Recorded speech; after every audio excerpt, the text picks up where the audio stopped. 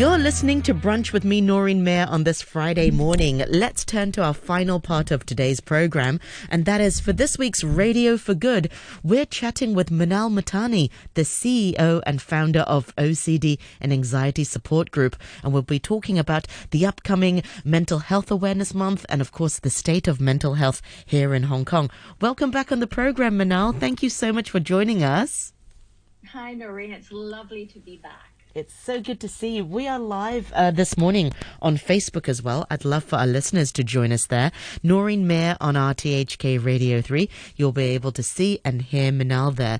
So for some of our listeners who may have heard a little bit about the work you do, can you outline some of the work you do at OCD and Anxiety Support Group here in Hong Kong?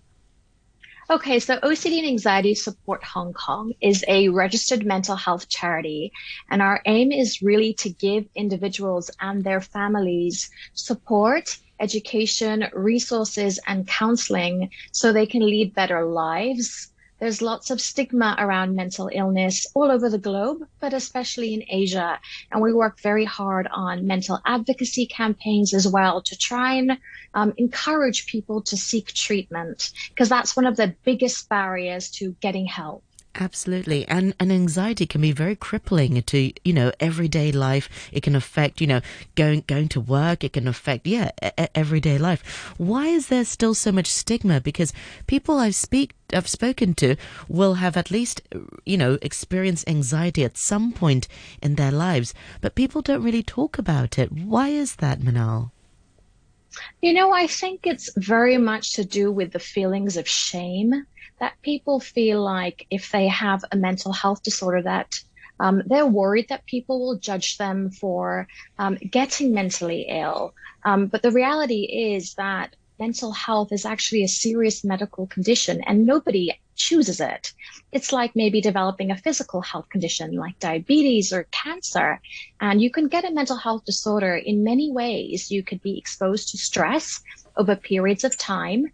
And what that does is that depletes the serotonin, the happy chemical in the brain, and it produces a whole load of cortisol and adrenaline. And over time, that causes anxiety disorders, depression, other serious mental health disorders. There's also a genetic relation between actually getting a mental health disorder. If you have a family member who struggled with mental illness, you may be more likely to get it. Some personality traits are more prone to mental health disorders as well. And the chemical and hormonal imbalances in our body can bring on a mental health disorder. So there's a lot of shame around mental illness. And I think people would like to speak about it. And they do speak about anxiety. And they do talk about feeling down, but going into depression and anxiety disorders, I think they're worried about being perceived as incapable, incompetent, violent, crazy, and they want to stay away from those labels. Yeah, labeling is just so wrong. We shouldn't label. I mean, we can label our feelings. That's okay, but definitely not about about stigmatizations. Minal, one great point that you mentioned just now is that yes, there are just a whole number of factors that can contribute to these things. Yes, perhaps if you have family members who have a mental health disorder, but also there are environmental triggers, and also just depends on circumstances. So you may not be predisposition for it, but suddenly you could lose your job or getting sick, getting COVID.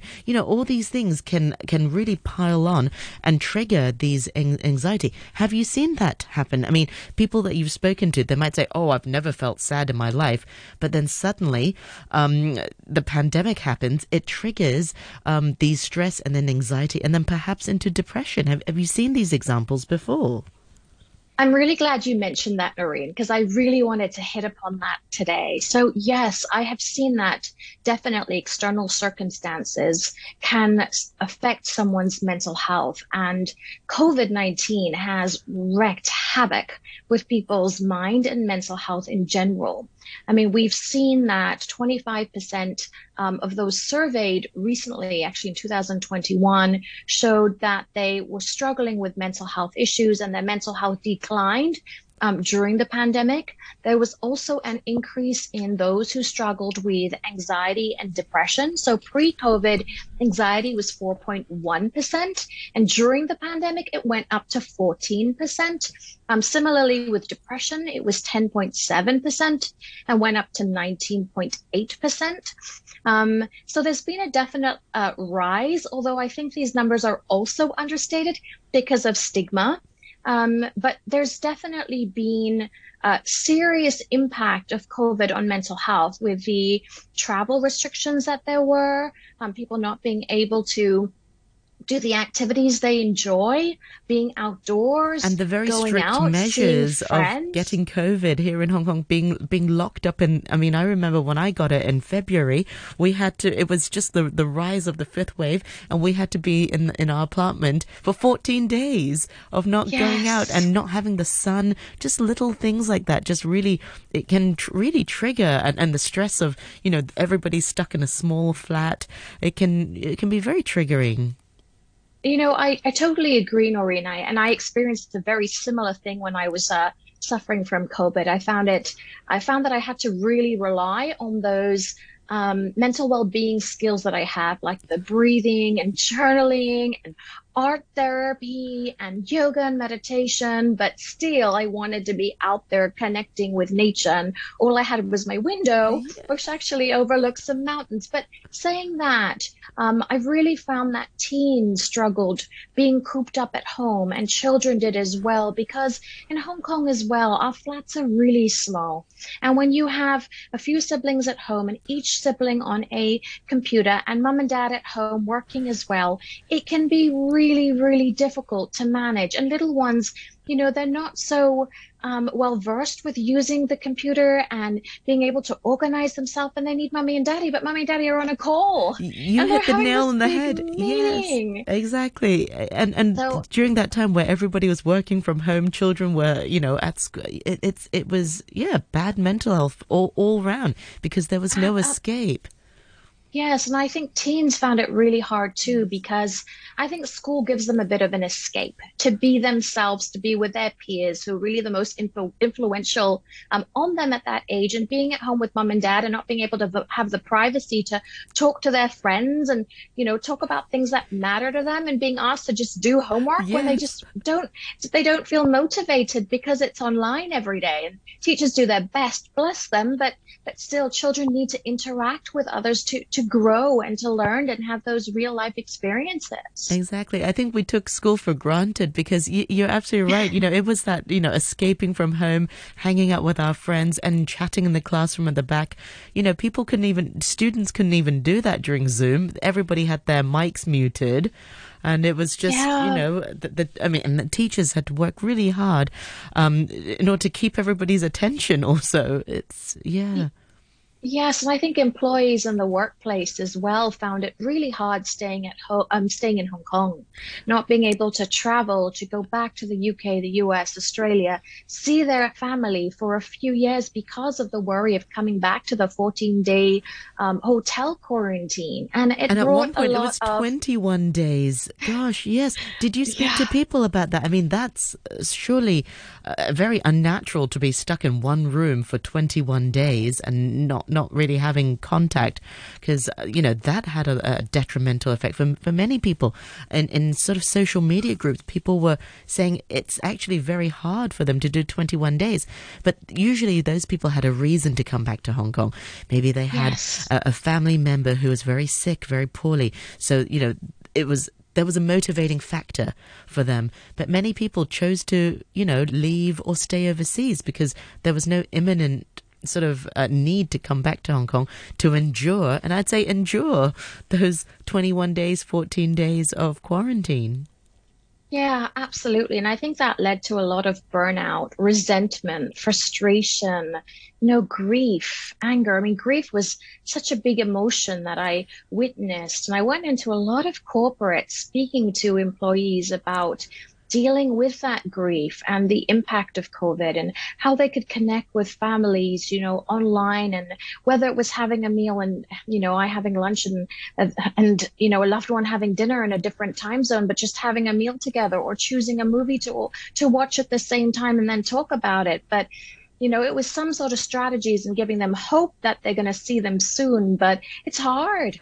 It really, I think, took a real big toll on the mental health of so many, and it's really nice to see that those travel restrictions have now lifted, and Yes. hotel quarantine as well. It brings promise and hope for all of Hope. us that things will improve. Yeah, absolutely. Well, let's talk about the hope. And one thing I want to talk about is sort of mental health first aid. You mentioned earlier, Minal, that you relied on the skills that you had. I mean, you're the expert. You have the skills. For so many of us, we don't really know what to do when it comes to a loved one or a friend reaching out for help. So in terms of and we often hear this term mental health first aid.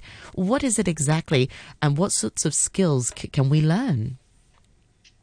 Okay, so mental health first aid is the help that's offered to a person who's developing a mental health disorder, experiencing a worsening of their existing mental health disorder, or is in a mental health crisis. So mental health first aid is a training course. It's a 12-hour training course, like physical first aid, where you learn how to identify the signs and symptoms of people who are struggling with anxiety, depression, psychosis, and substance abuse. And you go into detail about what those signs and symptoms are. And we use a model, actually. It's the mental health first aid model, and it's called Algae. Mental health first aid started in Australia, and Algae is the mascot. It's a koala. And Oh, Algae, yeah, and Algae stands for approach someone who's struggling with a mental health disorder, assess the situation. What is the situation that they're in? Are they experiencing crisis? What symptoms have you observed? And then actually assist them, make that move to talk to them about what's going on in a gentle, non-judgmental, but concerned way. If there's a crisis at the time, like a panic attack or feelings of suicidal or a psychotic episode or violent outburst, we teach individuals who come to mental health first aid training on how to cope with that. And then it's the L is listening and communicating with the person non-judgmentally. You need somebody who will be there as a presence to say, yes, I hear you. I know that must be really hard for you. Can you tell me more about what you're going through, without the judging of, oh, you shouldn't feel that way. That's ridiculous. it's not At so least you've got bad. this and Yeah. that. Oh, that's the Yeah. worst when somebody says, at least you've, because then that Yes, yes, kicks in the shame and the guilt of not wanting to reach yes. out. Absolutely, absolutely. And then there's the G, which is giving support and information. So telling people where they can get help, signposting them to professional help. And I think that's really one of the main objectives, to identify people who are starting to become unwell and um, and identify that and then get them to seek professional help before they become unwell or very unwell. So you want to give them support, practical support. Can I help you? Can I help you look after your child? If you're good friends with them, can I help you with that task at work? And then the other two E's is encourage professional help and encourage them to engage in other support systems like friends, mutual support groups, self-help apps, anything else that will help them during this time. So that's mental health first aid. It's a brilliant course. I am really excited about training 10 new mental health first aiders. They will graduate next weekend, and it's very insightful. So besides learning mental health first aid, some of the skills we can use when we're struggling with mental health and seeing somebody else struggling is to have that conversation, because people are not going to come up to you and say they're struggling. They Absolutely. find it very hard to. And when you approach with an open mind, approach with an kind of an open body language. showing you're there to listen with open-ended questions, listening to what they have to say as opposed to close-ended questions where you don't really to get to know more, to make sure that you're sitting on the same level as them, not above them, and making sure you have enough time to chat with them. So 5 minutes before you go to bed or before morning briefing is probably not ideal because it takes a lot for somebody to open up, and they need that time and that support and to know that they're safe to talk to you about what's deep and scary or sad for them. Yeah. So these mental health first aiders, is it open to everyone? Is it suitable for, yeah. Yes. Yeah, so mental health first aid course, you have one specifically for youth and you have one for adults. So this one is an adult course.